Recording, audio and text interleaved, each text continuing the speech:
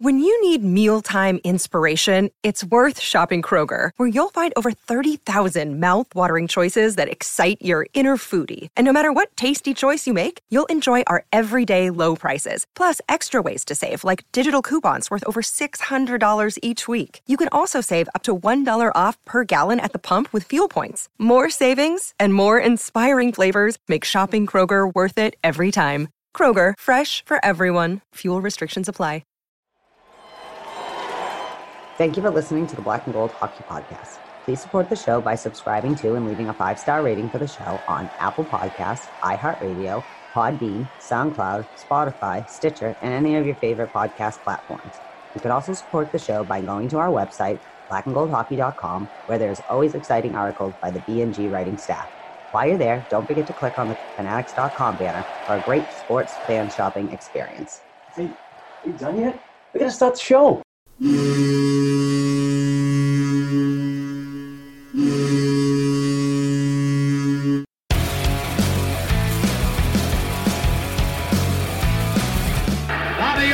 Behind the net to Sanderson. Orr!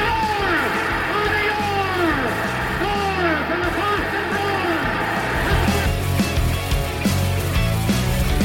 Bruins. 30 seconds left in the period. The Bruins are shorthanded. Ray Bourque. Ray Bourque from the face-off circle to the right of Reggie Whitman. Fired it down and Whitmore blew it. Did he ever? To Bergeron on the drive, save, rebound, he's loose, saving, kicks him loose, Bergeron scores! The Priest Bergeron, with the point of the dagger in their throats, they rip it out of Toronto's hands and kill the beast! The Boston Bruins have won it after being 3 down in the third!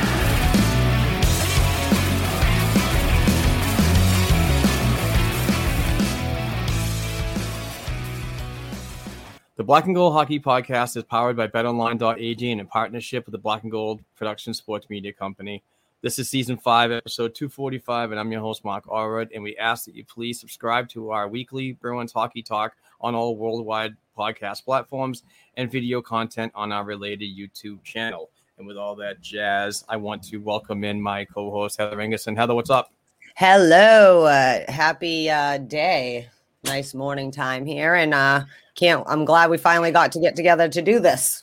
Yes, I want to apologize for the listeners. We're a day late, but and our sponsor BetOnline.ag for recording this show a day late because the internet where I was traveling yesterday, so the internet was terrible, and we just couldn't get this done. So We're moving it to this morning since I'm on vacation this week. So just thought we'd get it done. And we promise it'll be like it normally is, only today. But yes, we apologize to you guys, but Mark will still get it out to you guys. Yes, as absolutely. soon as possible. So let's get this done. Yeah, let's hear from our show sponsor, BetOnline.ag, before we get going. BetOnline.ag is back and better than ever. All eyes are on the gridiron as teams are back on the field to start another football season. As always, BetOnline.ag is your number one spot for all your pro and college football action this season. With a new updated site and interface, even more odds, props, and contests, BetOnline.ag continues to be the number one source for everything football. Head over to the website or use your mobile device to sign up today to receive your 100% welcome bonus.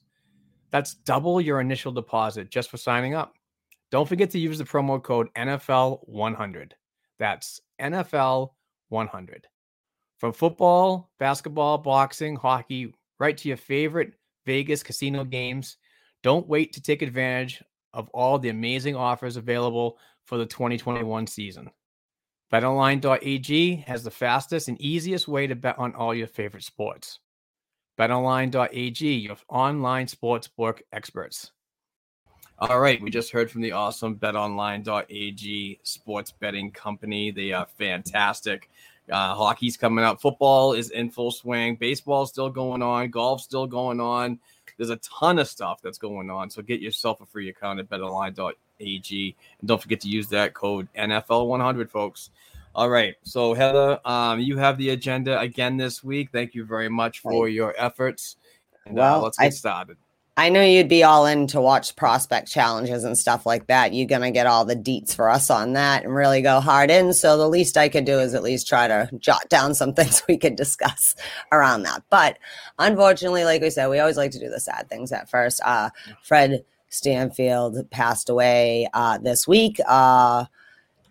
Stanley Cup champion, centered the greats. When we think of the big bad Bruins, that was him in his era, and was part of those memorable teams and had a hell of a career. He played, I think, for 5 different teams, but just a few things about him that he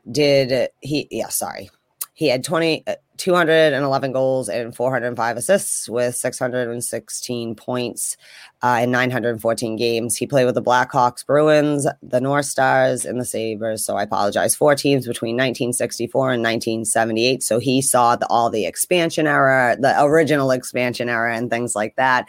I was part of that bridge generation. And he centered Busick and McKenzie, which is not a bad place to be. And again, just, Stanley Cup champion, Bruins alumni. So he was 77 years old, but just rest in peace, man. You had a good life, did a lot of things.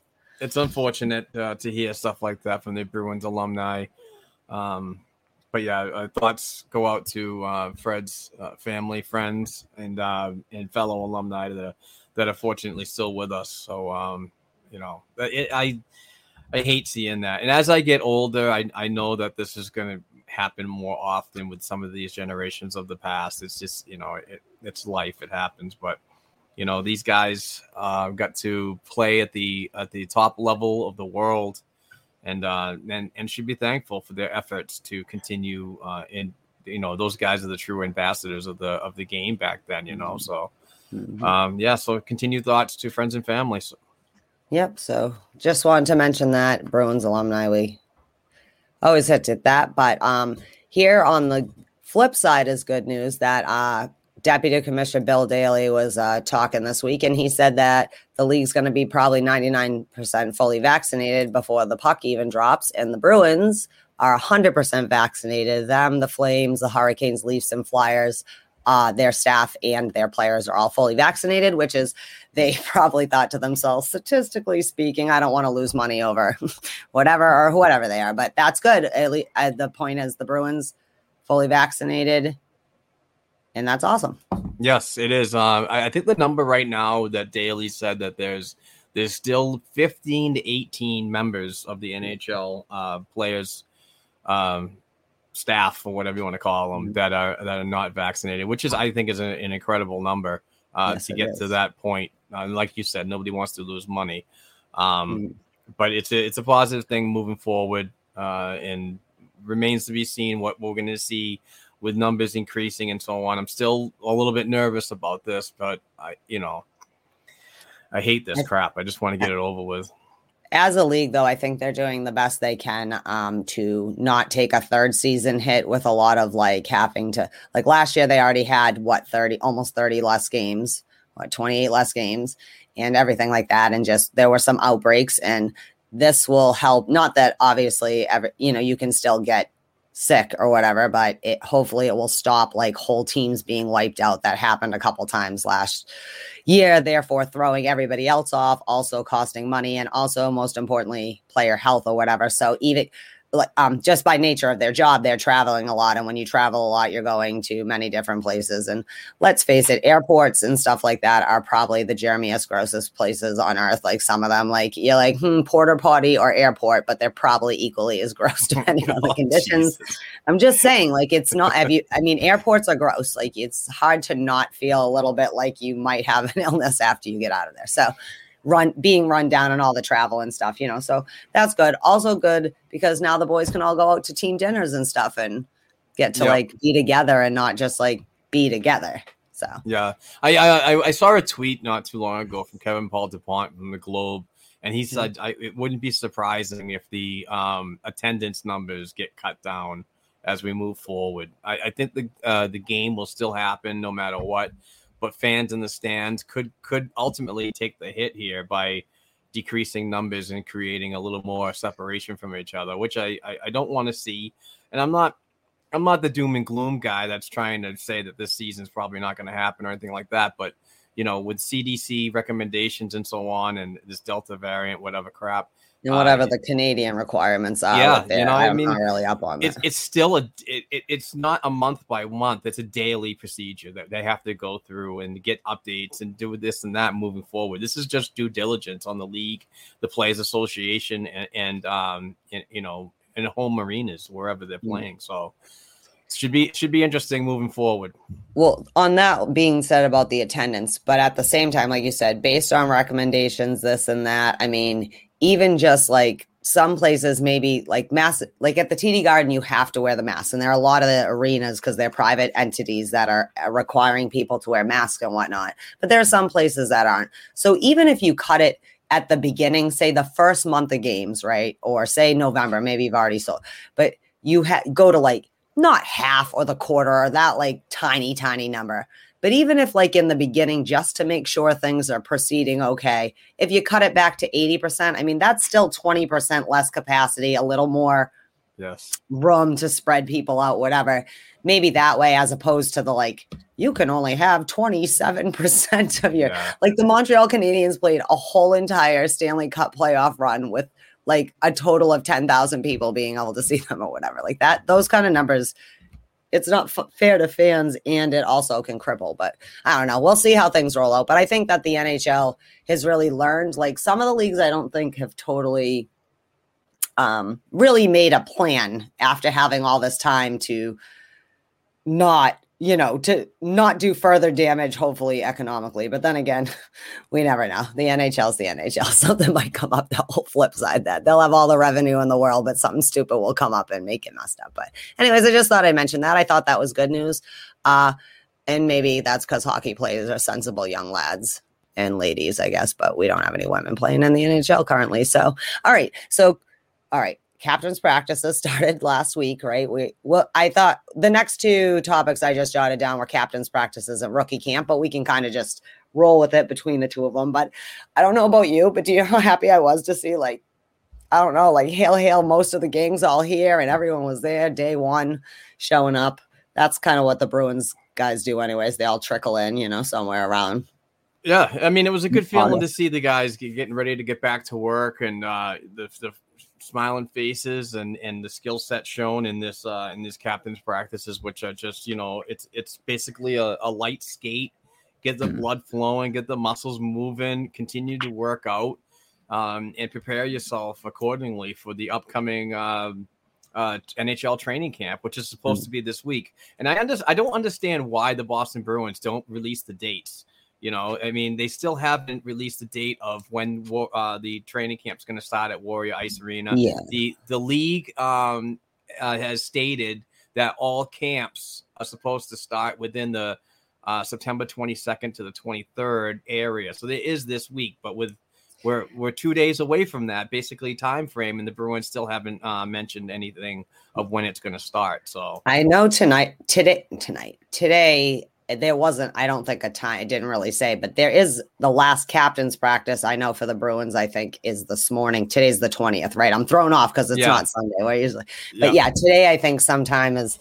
I haven't seen them on the ice. No one's like tweeted any videos or anything out from the Warrior, so I can assume it's probably maybe starting soon, maybe 10 hour after that. But so it has to be starting, but it's like, it's weird because I always feel like the Bruins, like it's always kind of training camp anytime after August 20th. And they're like, they're looking who's there, who's starting to. But it's important for people. It's important for people to find out when the date is so we can accordingly go and cover the event.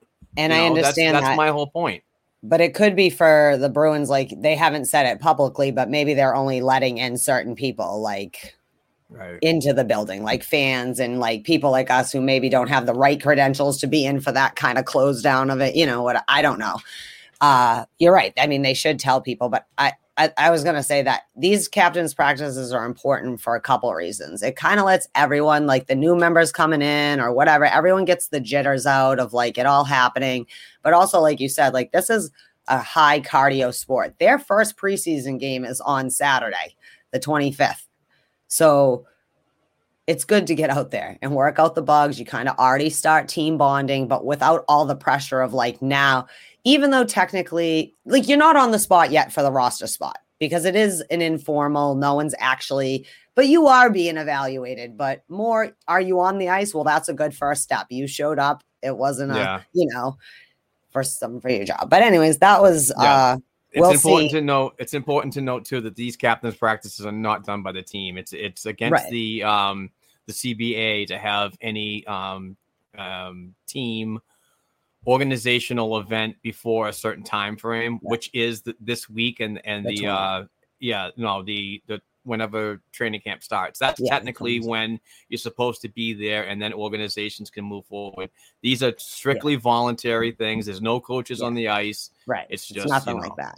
It's Patrice Bergeron calling 30-30 of his friends saying, hey, I got some ice time today. Want to, I don't know, get dressed and join me. And turns out most of them did, you know what I mean? And they all trickled in. But even the first day, it was like, oh, damn, they already have a squad like ready to go. Yeah. And of course, the rookies were around too because they were coming in for training camp. And that was the next thing. What did you think about rookie training camp? It's interesting to hear, like we said, you know, they're with each other and then they go out to they're against the people in their same kind of peer group. It was interesting. Some of the people that shined at camp weren't, I guess the media and everyone wasn't mentioning quite as loudly when they were actually against the other prospects. But overall, just from what I've seen, and I'm going to let you talk about rookie camp, what you saw, what you liked. But I think the young kids look good. They look out, you know, for being one of the lowest prospect pools or whatever, quote unquote. I didn't say it. That's just what they say. You know what I mean? What do I know? Yeah. I certainly don't have the frame to put all 32 prospects against each other. But what do you think? Kids looked good, I thought. Training camp was 2 days this year before they flew out to rookie camp was 2 days before they flew out to Buffalo. And I thought everybody looked pretty decent. It's important to know that Victor Berglund, JD Greenway, and I can't remember his name. I have the image right here. So that's it. Those two guys were injured and weren't able to participate. But no, it was a good event. I watched both games on the live streams from either the Buffalo Sabres website or the New Jersey Devils YouTube channel. Thank you, New York. Thank you, Buffalo and New Jersey, for providing the video footage so Bruins fans could watch. There was a lot of good things to behold. You know, this is just another camp for these young kids to get adequated to each other for future, you know, years of service. And you know, you create a little bit of chemistry and, you know, a little bit of excitement for the next year or the years after that to kind of hook up with somebody that you know, became friends with at this camp. But no, I mean, it was a good little tournament. It's too bad Pittsburgh pulled away from this one. It was just Buffalo and New Jersey and the Bruins, obviously. But a tremendous little tournament put on by the Sabres. Some players that I want to talk about that really stood out to me. Not shocking for forwards was Samuel Asselin. He took a big step, in my opinion, with these guys. Jesper Froden, wow, 4 goals in 2 games. He looks really good. And I know there's a narrative out there. Some asshole on Twitter just said, relax. He's 26 years old playing against guys that are 18, 19 years old. You know, it really doesn't matter what the age group is. He looked good and you know, and he's going to get future looks going into training camp, NHL Bruins training camp, and then possibly filter down to Providence Bruins training camp. But Curtis Hall looked good. Brett Harrison, wow, he kind of blew me away for not playing a whole year in the OHL. Jakob Lauko, another fantastic effort. I was very happy about. Fabian Lysell, he played well, and per Bruce and per Don Sweeney will be going to the Vancouver Giants of the WHL for further development. I think that's a fantastic idea. Yeah, that's what we're going to talk about that in a little bit. So you can give us a little further thoughts on the WHL move for him. But we had talked about that a little. Go ahead. Who else are you saying up there? Oscar Steen was played very well. Alex Olivier-Voya, I thought, did good. Defenseman, and not shocking, Jack O'Shawn was just tremendous in this tournament. His mobility and speed just continue to impress me for an undersized defenseman. The guy, I mean, everybody still continues to call him a fire hydrant. He's just short and stocky and just hard to play against. Yeah, he was one of the ones everyone was talking about at rookie camp. Brady Lyle was another one that really impressed me. Ryan Mast, another one that hasn't played in the hockey in over a year and a half. But I think he plays in the OHL. That's why. And Nick Wolf. I was really impressed with Nick Wolf when you round out the defensemen. Goaltenders, wow. Did Kyle Kaiser absolutely steal the show on Saturday? He was just making these athletic saves. And just, I think he's going to have a big year. And I know it's hard to evaluate a player when he's playing against, a mixed bag of younger players, as he's like the elder statesman of Bruins prospects. But I thought he played well, and I think he's going to play a very big role for Providence in the upcoming season. His backup, Jeremy Brodeur, I had a little bit of mixed feelings about him in game 2 on Sunday. I thought he played okay, but there was a lot of situations where I thought that he didn't play very good either. And I thought maybe that had something to do with the defense in front of him and not fully committing. But it remains to be seen where he's going to land in the Bruins organization if he is in fact signed. I know that he was brought to the rookie camp and the prospect challenge as a camp invite. So there could be future looks for him at the East Coast Hockey League level with the Maine Mariners. So that remains to be seen. But a lot of good things. The Bruins went 1-1. They won on Saturday, 5-2, and then they lost 4-3 yesterday. But I thought that they played well even in the loss. There's a lot of good things to look at when you're considering these younger players and where they could fit in the future on a Bruins lineup. So awesome. Yeah, I mean, the video and stuff that I saw, everyone looked pretty good. But Ashawn, there was a lot of talk about him after the camp too. Him and LaSalle were already things. So it's always nice to see when that translates. But I think overall the boys played well. And also Buffalo Sabres in New Jersey, their kids were all hopped up too. They had a hot contest themselves. So yeah, we're moving on this week. Like you said, training camps are starting. We don't exactly know when. But we split the contest, right? We beat Buffalo, but lost to New Jersey. Yeah. What a thing. But yeah, overall looked great. And yeah, Froden, Jesus, he was like, I mean, who cares about age? If you're on fire, you're fire. You know what I'm saying? And that's what he looked like, boss in that tournament from the clips I saw. Okay, but that was the next thing about Fabian's going to the WHL, like we had talked about. But I just wanted to reiterate, like, that's a good, tough kind of league to get used to North America, and that's a good spot for him.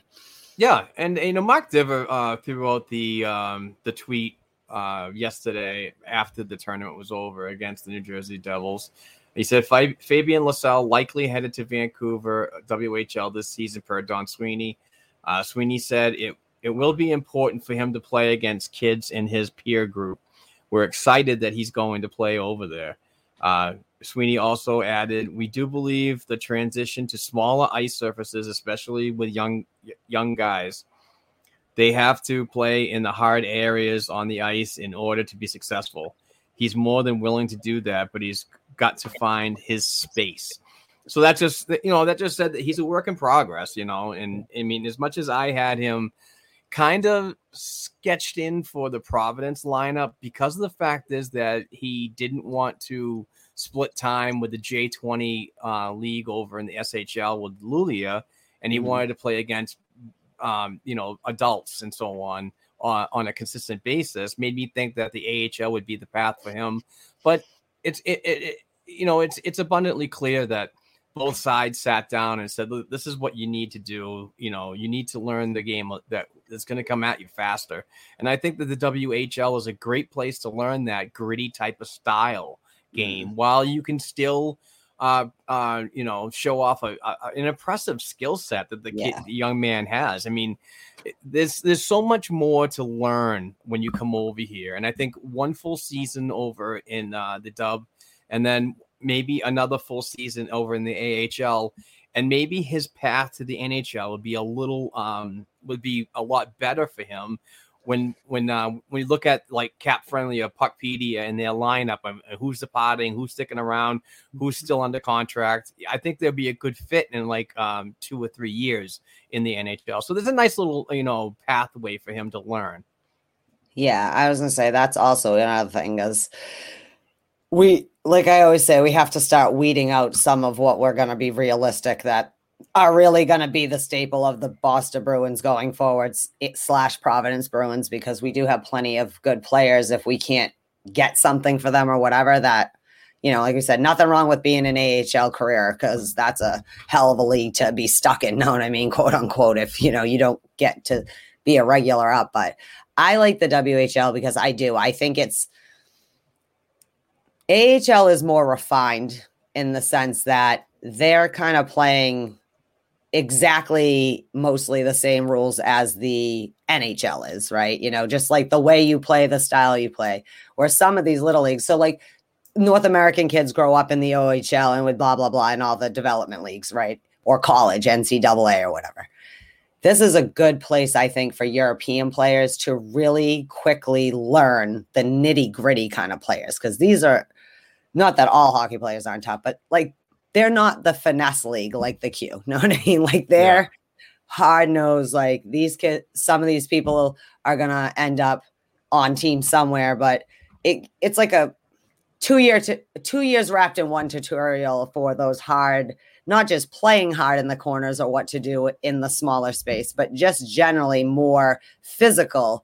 European hockey isn't as physical. We always talk about that, so that's good for him. And then just get that in him. AHL, yeah, but I think you're smart when you bring up the cap space part, though, because we got to go back to, we still got to get McAvoy and everything else is still happening. So I don't know, but all I know is this is looking like a pretty sexy draft pick to me. I don't know. Some people may say, but if they can develop him right, I don't think there's going to be a lot of backlash on this kid, and we may see him on this organization for a long time. Sure. Yeah. All right. Well, good luck out there, I'm sure. So follow the Vancouver Giants in the W if you're not already. So the Boston Bruins set up, and I just wanted to bring this up to you and just let people know the Boston Bruins Foundation helped open another street hockey rink in Hanover, Massachusetts. So good on them. Like I said, or you always talk about, right? Public spaces for the kids to have and adults or whatever use for rec time. Also just to, especially like city kids, like, you know what, maybe you're not going to ever get into the rink, but certainly you could maybe scrounge up some street hockey sticks to get it done out there. So Hanover, Mass, they opened a nice looking facility, little thing down there. And that's pretty awesome. Yeah. I like the idea that, these opportunities for kids that maybe won't play hockey ever have at least the chance to try it. That's important, but it also, there's a small percentage of those players that actually do move on to, like, convince the parents that they really want to do this. And then they can move on to have a nice little youth career, possibly high school career. And who knows? I mean, the sky's the limit when you're thinking about college hockey or that 1% that makes it to the pros. So this is just another step in the right direction when you're developing the next generation of players. And I think cities like Boston need to do more of these things. And especially, areas where we live in Amesbury, Massachusetts. That's, that I'm so on board with getting something going, in our area to get back the interest that I believe is just slowly dissipating. And it's tough to watch, actually. Well, I was going to say that, for me, it's not about developing the next generation of players. It's about developing the next generation of fans. Because if you're not a fan, you don't go to games, you don't whatever, and you sure as hell don't convince your parents to pay $2 to $8 grand a year to let you go and play. You know what I mean? So like ice hockey is something, unless a kid really, really loves it, like after like squirt, you're going to lose them anyways, because they just would rather go play soccer or whatever. And that's fine. But that doesn't mean in that kid or kids that never play ice hockey, there aren't 99% kids that just go and play with their friends. It's exercise. Like they love hockey, but like street hockey gives them a chance to kind of be in on that. But maybe they were lacrosse players instead and never got the same season or whatever to line up, So for me, it's about developing the fans, because the fans buy the tickets and the fans let their kids play the sport and the fans' kids play the sport, So for me, it's more like buddies. Like, I mean, I never played organized hockey, but I sure as shit played a lot of street hockey growing up because I love hockey. And I can't skate very well, probably because I mostly played street hockey, but that's okay. Eric literally said, yeah, my mom can't go out there to take the picture because she can't skate. I was like, listen, I cannot fall down and I can skate a little. I'm like, no one's going to be having me hustle up for a pass or anything, that's for sure. But it's embarrassing. I know it's sad, but I just want to say for the record, I can skate-ish. Just say, okay. I cannot fall down. That's important. But anyways, yeah, the open spaces are really cool. And like, you gotta have things to do, because also in like park and like, especially if you can set them up in conjunction with parks and stuff, because what happens is like after when you get to like 11 or 12, especially like the park isn't the same as it is when you're in a different kid phase of your life. This gives you another reason. Like we have a skate park, or we used to have tennis courts, or whatever it is. So yeah, I know. I'm like, why don't we just just go up to the high school? What's the worst that happens? We put a couple nuts up there just for the day, just saying, have a bunch of people go up there. What's the worst that happens? The cops show up and play some street hockey with us. I'm just saying. But that's it. All right, moving on. Good on you, Boston Bruins Foundation and stuff, for helping set that up for the kids. This could have maybe been 2, but I figure it could just be 1. But Taylor Hall and Craig Smith both were gate pressers this week, and they seem all in to be Bruins, which makes me feel great. Hall he's like very excited for like a full season of being in it, and I just love Craig Smith, man. You're like just awesome. I like having you around. You were the only signing I liked last summer and was like really, really into. And man, I just love you and your tooth and Superman, baby. But it's good that they are. I feel like they're ready to elevate their space off the ice this year with the organization. Like they're committed to like there are people who come here and want to play for the Bruins, and then there are people who are fucking Bruins. Like, you know what I mean? Like it's like Brad Marchand couldn't have been on any other team but the Bruins. So I don't know. Yep. Thoughts on what you expect from these gentlemen this year? Do you think they're going to be together with whoever ends up being second line? Like, do you think that maybe to start off for comfort, Coyle, Smitty, Hall? No, I'm excited for a full season of Hall. Absolutely. I think he's going to have a monster year alongside, and hopefully Craig Smith has that right wing position on the second line. Are we going to go into any Charlie Coyle talk? Do you have it on the agenda? No, but I thought we could generally talk about it. Then I'll just talk about it right now. Yeah, go ahead. It remains to be seen how it's going to start off for Charlie Coyle, because Matt Porter from the Boston Globe reported yesterday, I believe, that Charlie Coyle is still having knee issues, and that's because of the surgery he had, but may be limited to start Bruins camp. So all others expected a full go, and expect injured D's Josiah Didier, Victor Berglund, and JD Greenway to also be at camp, but as injured members. So it remains to be seen who that 2C is going to be to start the year. If Coyle can't completely get healthy and ready to start the 21-22 campaign, but I want to give full opportunity to Charlie Coyle for that 2C position.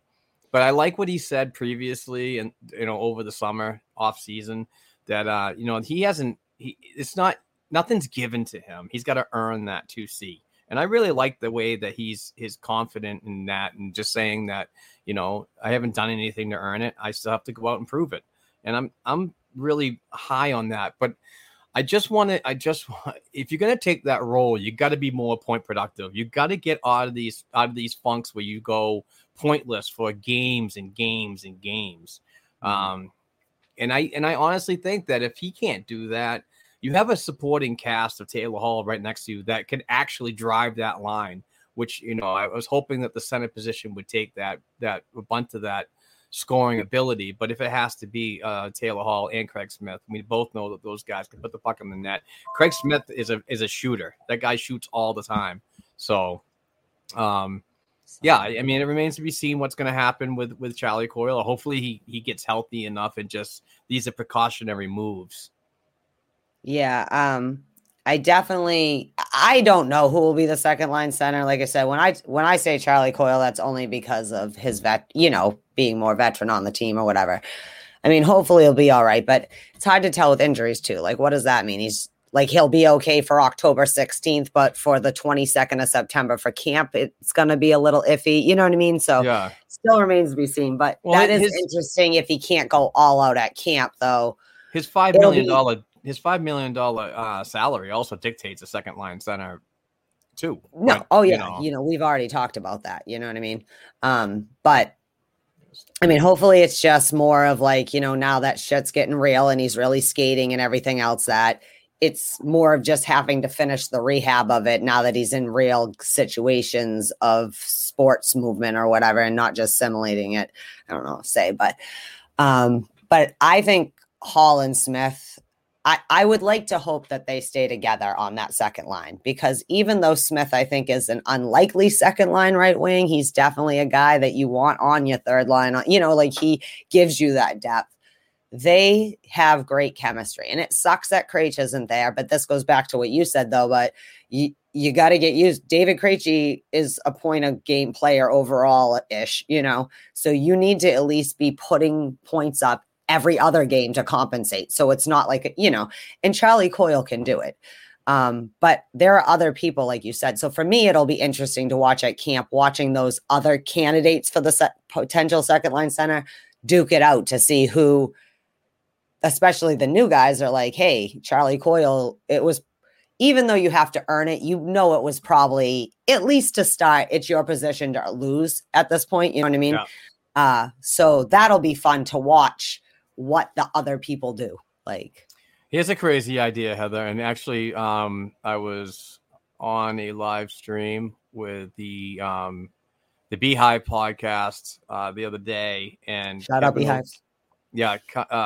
Host or co-host Kevin O'Keefe, who writes for us at blackandgoldhockey.com, mentioned that if Bruce Cassidy ever finds a reason to shake up the lines because he's not getting anything out of them, he likes the idea of putting Smith at the top right wing while dropping Pasternak down to the second line's right wing to work with Coyle and Hall. And I think that's a very intriguing idea.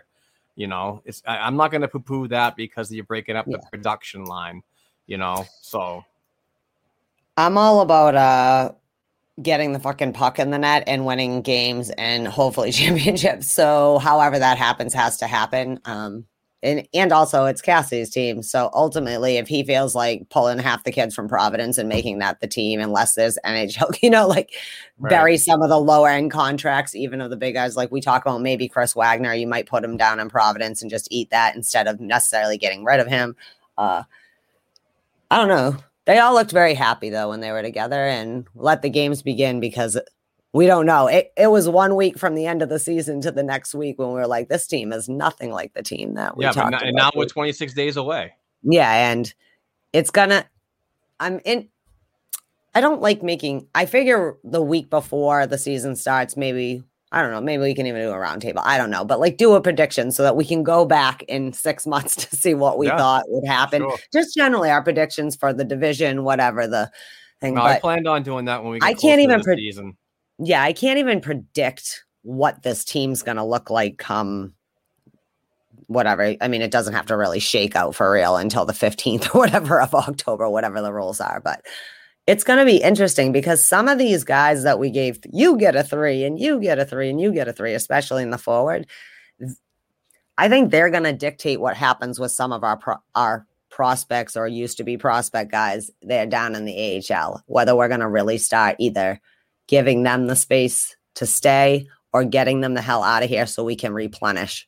Yeah. And I can't wait to hear about you from that. If one of the, I'm going to say, Speaking of Providence, shout out to the Providence Bruins for getting back in touch with me on my email, and they're excited to have me back covering the team as a media member. So thank you very much to Vice President Jeff on the email, and I look forward to seeing him again. He was all excited when he's like, "Oh my God, it's great to hear from you, and I look forward to seeing you at the dunk." And I was like, "Wow, this is awesome."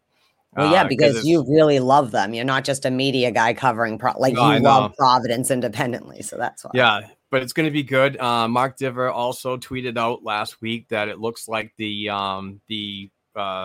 Dunkin' Donuts Center on the opening night, which is going to be the 16th of October, which is Saturday night at 7:00, is going to be sold out. And I'll tell you what, I believe it. Because I am a Hilton type of guy. I like to spend a little extra money for the little extra comfort, but also the Hilton is literally 20 steps away from the Dunkin' Donuts Center and my media access door.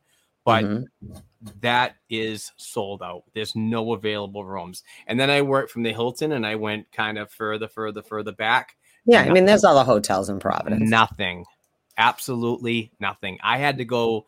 And the only room available was in Seekonk, Mass, which is 15 minutes away across the border for a room. It's going to be crazy in there to see that building full. I don't think I've ever seen that building full. But so you're staying in Seekonk? Yes.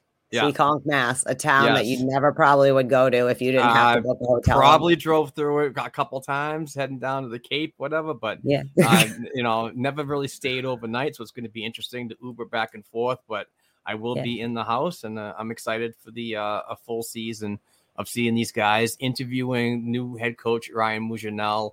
I think his name is Matt Thomas. He's the new assistant coach, and obviously Trent Whitfield is always a pleasure to talk to. But also some of these new players that are coming to Providence, I'm looking really forward to getting to talk to, especially Kyle Kaiser, because I expect he's going to have a big season. And hashtag goaltenders union. I'm a goalie guy. I love talking to goalie guys, so it's gonna be fun. I know you love goalie guys, and you love the Providence Bruins, and I'm pumped that there's media access, and which is awesome because even if you can't get down there, there are other people who I know that are in the circle that can maybe go in and I think that's important because this is one of the things that you want. You want the coverage. We talk about mostly the actual Bruins and sometimes Providence, but that's what you want. We're trying to get that we're getting looks at all of our guys that we can. It's not about me and feeding my ego, being a media member and this and like that. It is all about access. And if I can get the access through my sports media company to give opportunities like this to several other members of the Black and Gold production sports media company, that is just great for me because I don't have to go down to Providence every day.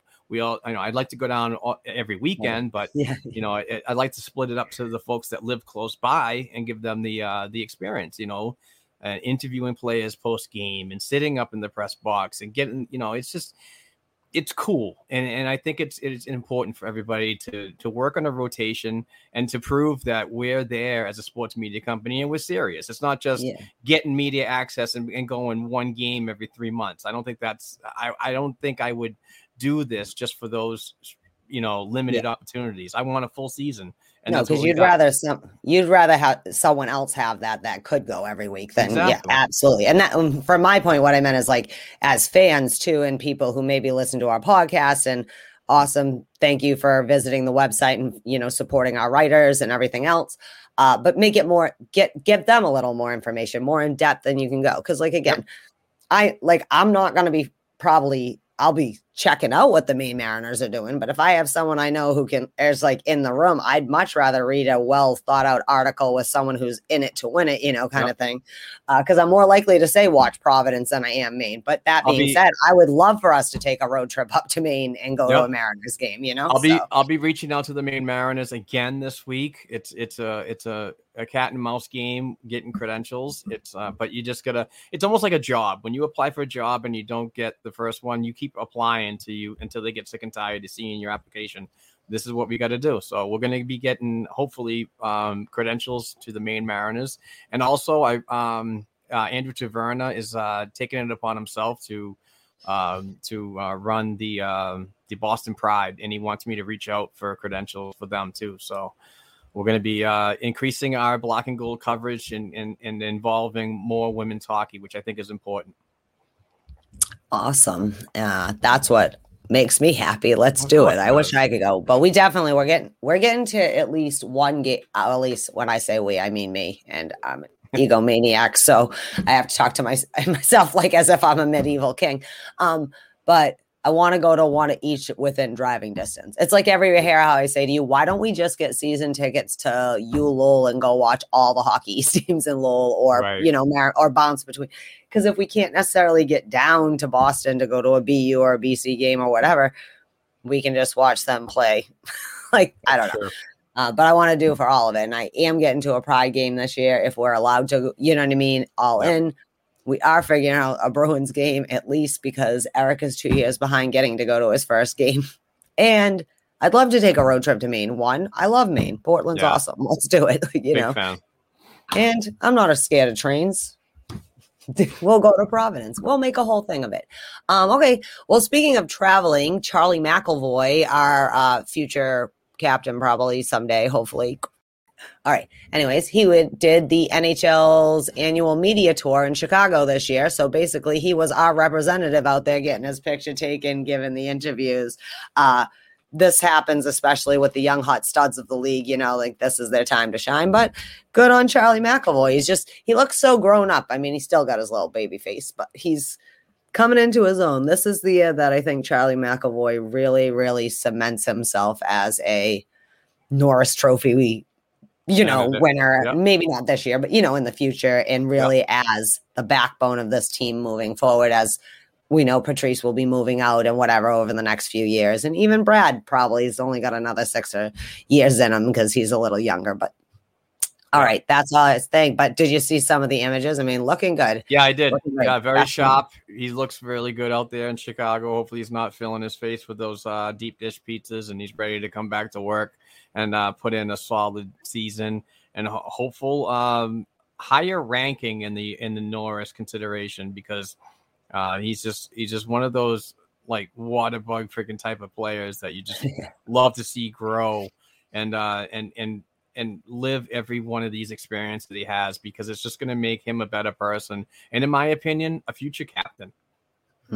All day long. Like, that's what I mean, is that just seeing a little bit of his interview and stuff, it's like he really is growing into becoming really the face of this team. He is the future, and I don't know what it is. It's just a Bruins thing, but man, we really love our defensemen, and we find one a generation to just, clock in there. But so good on Charlie McAvoy. Thank you for representing the Bruins very professionally, looking good. He's not really a kid that's out of control. I mean, I'm sure he goes out and drinks with his buddies and does whatever, but he, I'm sure, is only having one slice of that deep dish pizza, because you can't not eat pizza if you like pizza and you're near it in Chicago. But I'm sure that he behaved himself and he's eating great, so he can just stroll back into captain's practice today and be ready to hit the ice. No, really though, Charlie McAvoy, it was like, even when we drafted him, I was like, oh my God, this is it. We really drafted Charlie McAvoy, and love it. Love to see. And I love to see them giving him that responsibility. Like the team kind of saying to you, you're the guy, I mean, I don't know if the NHL requests certain players. I'm sure, it would be just as awesome if they had sent Pasternak or whatever, but good on Charlie McAvoy. Well, I guess I just wanted to mention that the Bruins Foundation are one of the partners. Martin Richard, who I don't know if people are listening. I mean, I know a lot of people may not, but when the Boston Marathon bombing happened, he is the young boy that was killed during the Boston bombing. But anyways, there's a foundation. They have build parks and things like that. They have a road race every year. So I just wanted to mention that the Martin Richard Foundation has an 8K road race. It's happening, I think it's December. But anyways, if you just go to like the Martin Richard Foundation or probably the Bruins Foundation, I'm sure all the details are in there. If that's the kind of thing you like to do like a charity work or fundraising things to help organizations out. It's a great honor to Richard, what the things that his foundation does. Great way to honor the young man who was lost, and also just to support a good cause if you would like to, because they really do a lot of community things and really keep the spirit alive of him. So if you're into road races, things like that, or just generally making donations for people who will do the grunt work to get it done. Before we go to break, I just thought I'd mention it now. It's in the middle, and then we can move on to the last few things when we get back, before we hear from Bruce Sullivan. But let's talk about it. Captain Zdeno Chara, former Captain Zdeno Chara, apologies, has gone back to where it all began. He's an Islander now. He's keeping it in the Metropolitan Division, which is great, but also not great that Zdeno Chara is on the Islanders, in my opinion. I don't know. I don't remember exactly what it was, but it's 1 year, like a little over $1 million or something like that they signed him with. But yeah, just thoughts on that. Like, I'm more concerned about if Chara's on and we're playing the Islanders. Like, if he's having one of those days, he looks more like his former self. He can still get you, So anyways, any thoughts on the Islanders sign him? Not really. I mean, it's not that much of a big deal to me. I mean, yes, it is. He's going full circle back to where it all began and so on. And good on him, and good on Lou Lamoriello for getting this deal done. And good, definitely good for Chara to keep the dream alive. But he's playing with the Islanders. We're going back to a regular scheduled season. No more the divisions where we're all the Northeast and everything are going to play each other all the time. I mean, we are going to see probably the Islanders 4 times out of the year, so it's really not a big deal for me. If we saw him 8 times out of the year, it'd be a little more of a big deal for me, because he knows the tendencies, he knows where players go wide and if they're going to come up the middle and so on. So, Worth when he was on Washington, you mean? Yeah, Islanders are better. You see him less. Yeah. And I'm happy for him to be able to sign close to home too, so his family can still stay in Boston if that's what they need to do. That's always been an important thing for him. There were rumors that there was, I don't remember what team it was, but it was out west that wanted to sign him, and I think he just said no. I'd rather sign with somebody on the East Coast so I can be closer to my family. Yeah. Well, I'm happy he gets another season. Maybe he's making his way back to Boston to do what Backus did. You know what I mean? Let it go. I mean, I guess he'd have to do a stint in Ottawa for a couple weeks, but I don't know. I'm just kidding. But I just thought it'd be good for him. I mean, honestly, like the Islanders, they're a good young team. I mean, who knows? Maybe he'll end up on the 9th floor a few. Who knows what will go on if he is in for rotating. But I think the Islanders could use a little. I mean, they did get a little at the trade deadline and stuff last year for a little veteran experience on the team, because for a little bit there, they were just like kind of a young team trying to figuring it out as they went. But I don't know. We'll see how it goes. Good for Zdeno Chara. But I think this is a good time to take a break and hear from Bruce Sullivan, if you think that's okay. Yeah, let's hear from the awesome Bruce Sullivan of Boston Sports and Music Memorabilia. He's got some awesome stuff, particularly one item that we're giving away today. It's a hand-signed Rick Middleton jersey. So we have a winner for that. We also have a weekly winner of our Patreon weekly prizes. So, and I got to get caught up with that this week. I'm on vacation. I got a ton of packages I got to send out. Sorry for the slackiness. We're getting closer to the NHL season, which means my attention is fully on other things, getting geared up. So I will be getting all that stuff out, but let's hear from Bruce, and we'll be back to talk some more Boston Bruins hockey.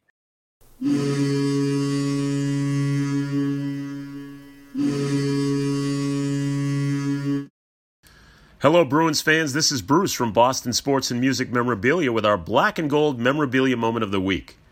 Tomorrow, September 19th, we host 2 Bruins legends, Hall of Famer and NHL Top 100 player Brad Park, and 3-time All-Star and Bruins number 16 retired Rick Middleton.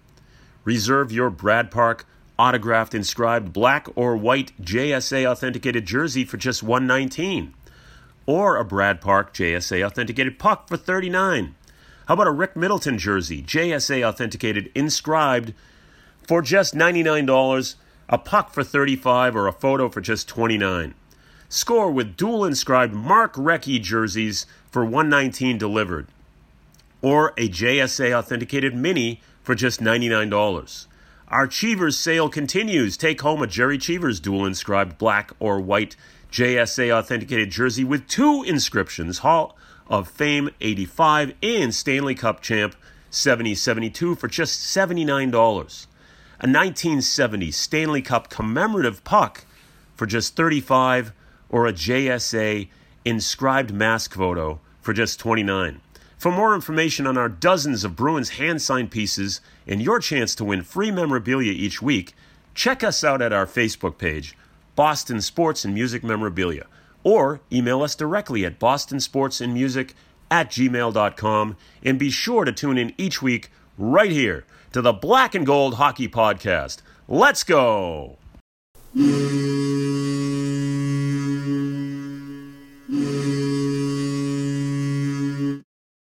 What's up, Bruins fans? We just heard from the awesome Bruce Sullivan from Boston Sports and Music Memorabilia, and we are back talking Boston Bruins hockey. Bruce is awesome. Please go to his YouTube, his Facebook page, and give him an email, and he'll hook you up with some really cool stuff that he has in his collection. All right, Heather, where are we going now? All right. Well, I think we only have a couple more actual Bruins topics. Then we got a few of our NHL topics. But John Ferguson Jr. is now the assistant GM of the Arizona Coyotes. Yes, ma'am. The news broke by me 18 hours before it actually became nationwide news. Thanks, pat in the back. But kind of a shocking thing to hear. John Ferguson Jr. was a member of the Boston Bruins as an assistant for I think 7 years, and primarily was the GM of the Providence Bruins. So interesting that Ryan Mougenel gets the job, and he was real close with Ferguson, and then Ferguson, I noticed last week before I even broke the Ferguson news to that he was leaving. I didn't break the news that he was going to the Coyotes. But I noticed on the website that his name was now executive director of player personnel and not the assistant general manager. And in fact, Evan Gold, who is a capologist and really good at the lawyer type of aspects of an NHL organization, was actually the assistant general manager on the official team page. So I mentioned that, and then I broke the news that that Ferguson was going to be leaving, and that was kind of a shocking thing. So good luck to Fergie out in Arizona. Kind of a weird spot to go because it's kind of a dumpster fire out there right now, but there might have been a better opportunity, whether it comes via money or whatever. Possibly he could be the next in line to proceed, possibly Armstrong's role as general manager of the Coyotes. So I'm gonna say, in some ways, though, that's not that surprising, as they know each other well. That that's the only thing that makes sense to me of him going to Arizona, because I feel like if you're gonna, Providence Bruins, it's a really good AHL team that you're the GM of, And Arizona, like you said, is a little bit of a hot mess at times. And I feel bad because I feel like that team wants to be good and it wants to be, the management there, just Jesus. But good luck to you. And thank you for all your service in the Bruins organization. Maybe just the organizational aspects from the Bruins organization skill set will help him kind of assist in trying to get the Coyotes back to a viable organization for the long haul. You know what I mean? Because that poor, 30 freaking years, that poor team is just not they've had players come through there. They've had whatever, but it's a rotating. And I really think that if they move their arena, that will help a lot. You're going to put that in a college town. It's going to be. I still think they're moving to Texas. I don't. I know you want them to go to Houston, but I don't think they will. I know what happens, but they're not in the Pacific Division anymore. They're in the Central Division. It just kind of, I don't know, that kind of gravitates me to the moving. So, it is actually the 5th highest market for like sports watchers. If you're thinking about the TV revenue and TV numbers, which is kind of weird that actually is, but no, it's really not, because Houston has a lot of big sports. Arizona. Well, sorry, I didn't mean to say. But my thing is that you have to look at it overall. If you move the team to Houston, even though it's a bigger city and you're going to have more people probably have access to it, besides Dallas, they don't really have a natural rivalry with any other city. Well, you create it. Maybe Denver. You got to get there to create something. You also have to look at it from the NHL's perspective, is that they've already invested 30 years of fucking expansion building in the western part of the United States, right, to have the natural, which should create the generate. Well, that's why when Seattle came in, they bumped them out of the Pacific Division. They moved them where they were, though. They did that because technically Arizona should be in like a Southwest division or whatever the hell like it would be called. Do you know what I mean? Not a Pacific division, because that should be those. They had to adjust to let those in, and all they did was move. It makes more sense Seattle would be in the Pacific division. You know what I mean? Like that's part of why that was. But as for obviously like Philly and Boston have a bigger rivalry than Philly and freaking San Jose. You know what I mean? So that's why San Jose, they play the Ducks, because those two cities just alone, that will generate the thing. And that's all I mean, the danger of moving out. Financially, they might have to move out, but I'm not sure. Like, even though Houston, they have like a strong, because they have a lot of like EC, like those kind of league like they have teams like that around there. But Dallas, the Dallas Stars, they already had to go through all of that. And does the NHL really need? You don't know. Like it's not as simple as just move that team to Houston and now suddenly the market's going to be better. Like maybe it's not, because look at the Coyotes market now. If you just move them, unless they, I don't think it's going to work. Like, no, I'm sorry. I just think it would be better after investing all this time and energy to try and save the Coyotes where they are, because they have more natural rivalries that should create more TV revenue. And if they could get actual people who gave a crap about the team, truly cared about the team. Yep. Like this new owner came in like, this is a new sheriff in town. Well, fucking put your money where your mouth is. Get the right people in place. Give the people of Arizona a reason to want to love this team. Do you know what I mean? Because we had many years as Bruins fans, we'd go, there'd be freaking 5,000 of us there. You know what I mean? It might be full now, but there were times that it was quite easy to sit 4 rows from the glass at a cheap price. So, see, I think Houston would be a perfect spot, because it would be just a really good rival with Dallas. Houston fans can go to Dallas. Dallas can go to Houston. They'll be supporting each other. You know, it's just that's just good in my opinion. Just, you know, in the metro area in Houston is 3.1 million people. So, you know, you can definitely tap in that. There's already an arena there. It's already ready to go. And there has been hockey in Houston before with the WHA and the American Hockey League has been there. So I'm not saying that Houston isn't a hockey city. I'm just saying I'm not sure that's going to solve the problem in the long run. Oh.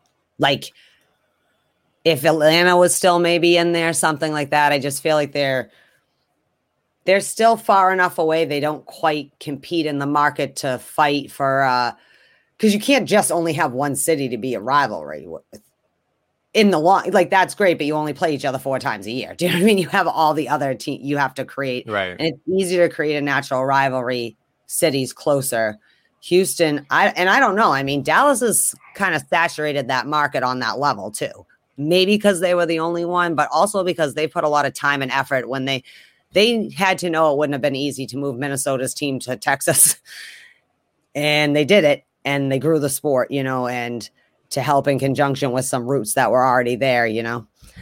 That's just me, but I just hopefully Ferguson can help them out, because either way, you're going to need to have a healthy team. Even if you sell it and move it, you can't have this up and down non-existent or looks hopeful but falls apart kind of system anymore. Also, you don't want to be known as the place that contracts are being buried. Like, that's not good for your market. You know what I mean? Yeah. Neither is having no national broadcast games in the United States, which is the next thing that I want to talk about. Is so the NHL released their national broadcast system, right? So, yay, the Bruins have 13 national games. You kind of figure that, the Rangers, the Blackhawks, like, I mean, there's the cast of characters you always want to see. But some teams, can you please explain to me? And I understand people say, oh, maybe because of the Canadian, whatever. And I don't know, maybe it is a contract thing, but it seems weird. You can see a Montreal Canadiens game at some point. There's no Calgary Flames games on at all. And on none of the national broadcasts. There's no Ottawa Senators games. There's no Winnipeg Jets games. Okay. Yes, I understand the Canadian teams having less games than the American teams, right? But why the fuck can't I watch Winnipeg versus Calgary, like, or Edmonton versus Calgary, or vice versa? Like, I would like to see the Canadian fight too. I want to see Toronto versus Montreal. Like, there's ways that you'd be able to watch. They're just not nationally televised. Right. But what I'm saying is, if this goes back to growing the market, this and that, then give the people the taste of all the teams. You know what I mean? Right. Like, say you're happy to at a national level. I get it. Yeah. Like, let that casual fan after whatever, after college football's over and it's like, things are wrapping up. And on the Saturday, let that be a Montreal-Toronto game. Like, why does it have to be an American game? It's an international league, technically, like, that's just, I feel like that's a weird marketing thing that they should address. And that's all I wanted to say about that. That being said, because it's like a weird argument. Like, you mean to tell me in America, people would rather watch 10 Buffalo Sabres nationally televised games than any Calgary Flames games? Yeah, I don't think that's true. Yeah, but like 11, the Arizona Coyotes have 11 national. I think, to be fair, if the dumpster fire that is 2 dumpster fire American teams should equal at least a mediocre Canadian team on a national broadcast, because I'm just saying. And what if whoever happens to be the game, like, they think right now that the people Arizona playing 11 times on the national broadcast, people will actually want to see? What if those teams suck at the time? Then you're getting nobody to watch a Saturday at 12 o'clock game. I don't know. Just weird to me. Just thought I'd bring it up. But Bruins, not surprisingly, had 13. And as always, it's but speaking of Dallas, they have 11.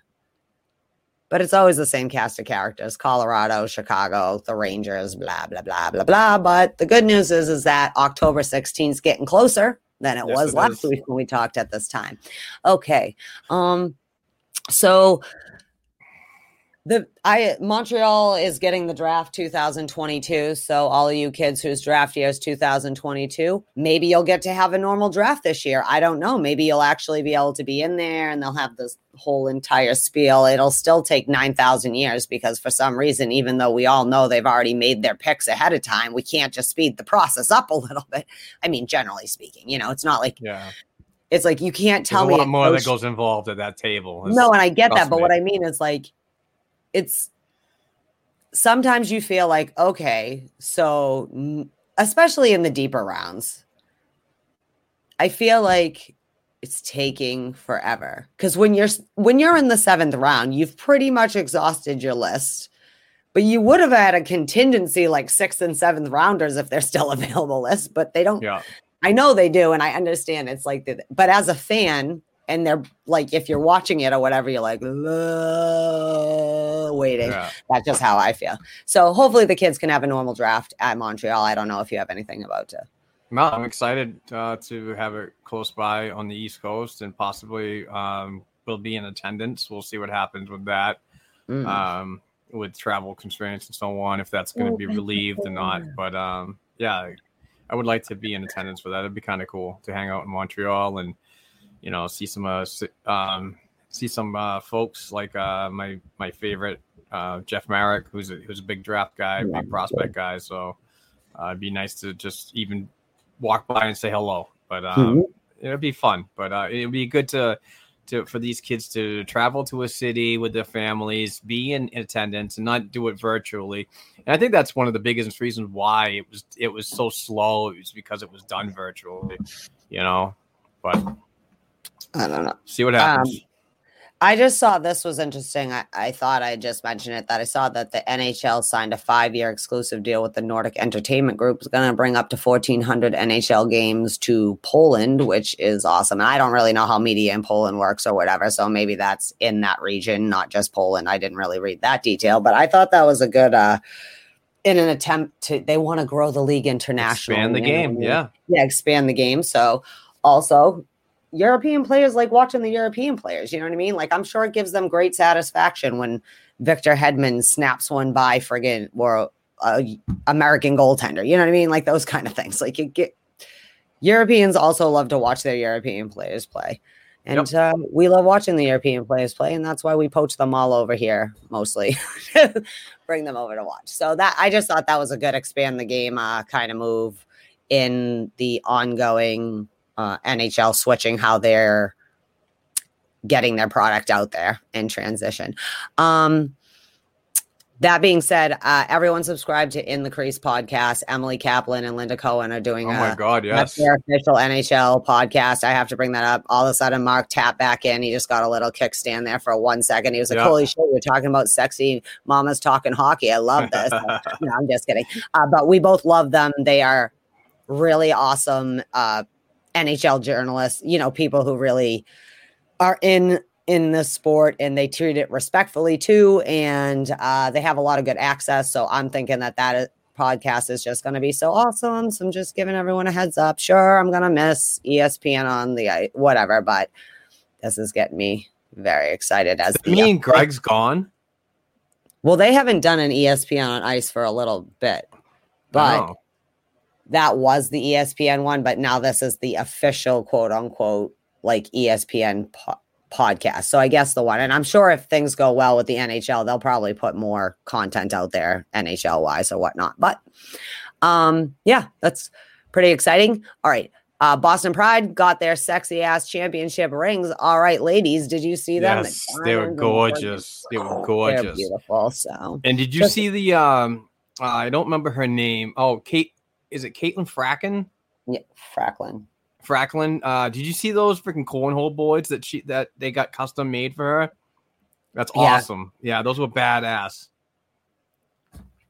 We just wanted to say yay again to the Pride. We're very prideful for you, and go. Hopefully we can get in the building for a few games this season, and those rings and things like that. Like, just keep continuing the tour, but eye on the prize, baby, because November 6th, they open up and to defend their Isabel Cup under the newly branded PWPHF.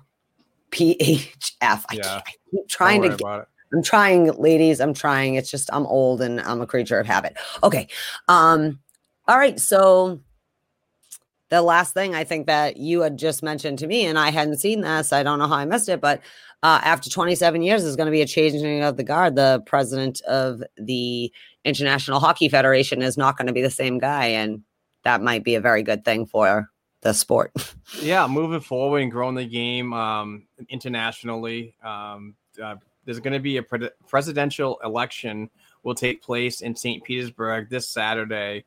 Renee Fassel will step down after 27 years.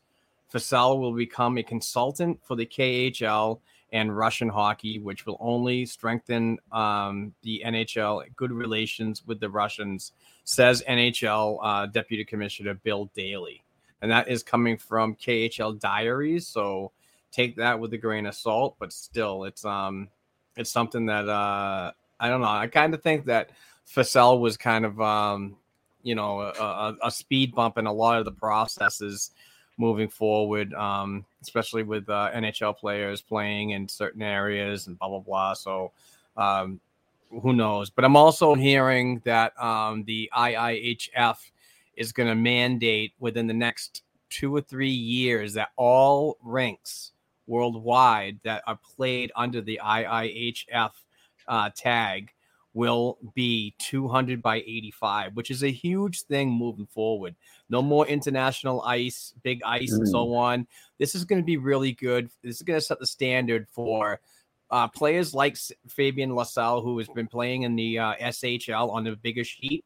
And like what Don Sweeney mentioned in his press conference after the Prospect Challenge, that Lysell still needs to get used to this type of sheet, the 200 by 85. So I think this is going to be good for development, because you're already going to be playing on that type of sheet. And then you come to North America, you already have a good familiarity with that. So I think it's going to be important for development moving forward at an international level.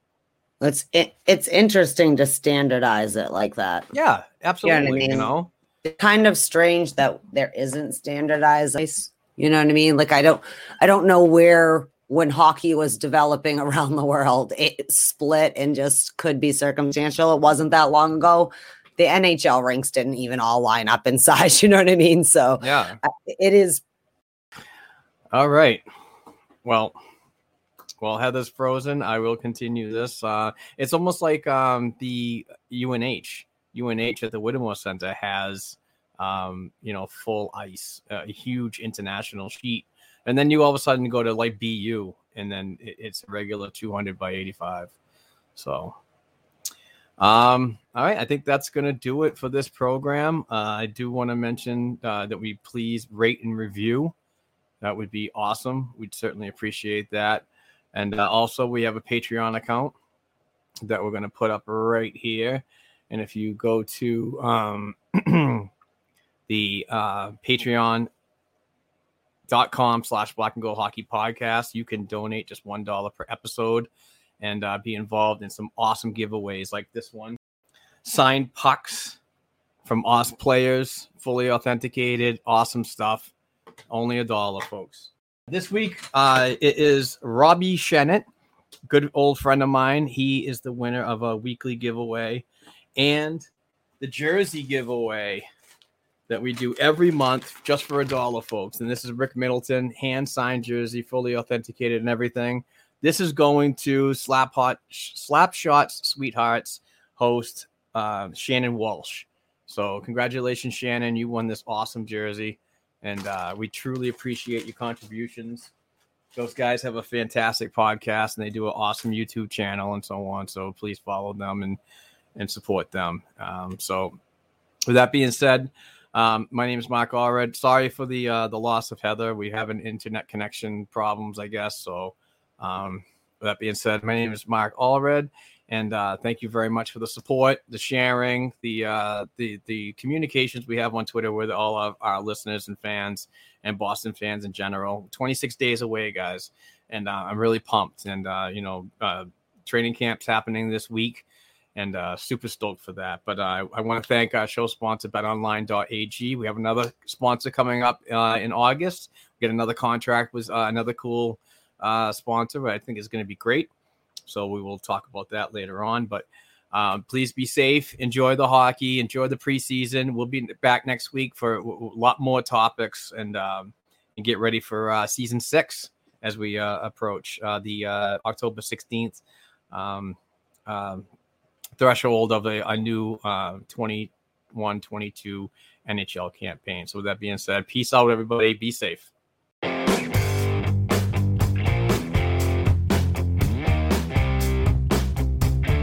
Thanks again for listening to and supporting the Black and Gold Hockey Podcast. Please share the show with your friends and family, and don't forget to subscribe to and leave a 5-star rating for the show on your favorite podcast platforms such as Apple Podcasts, iHeartRadio, Spotify, and SoundCloud.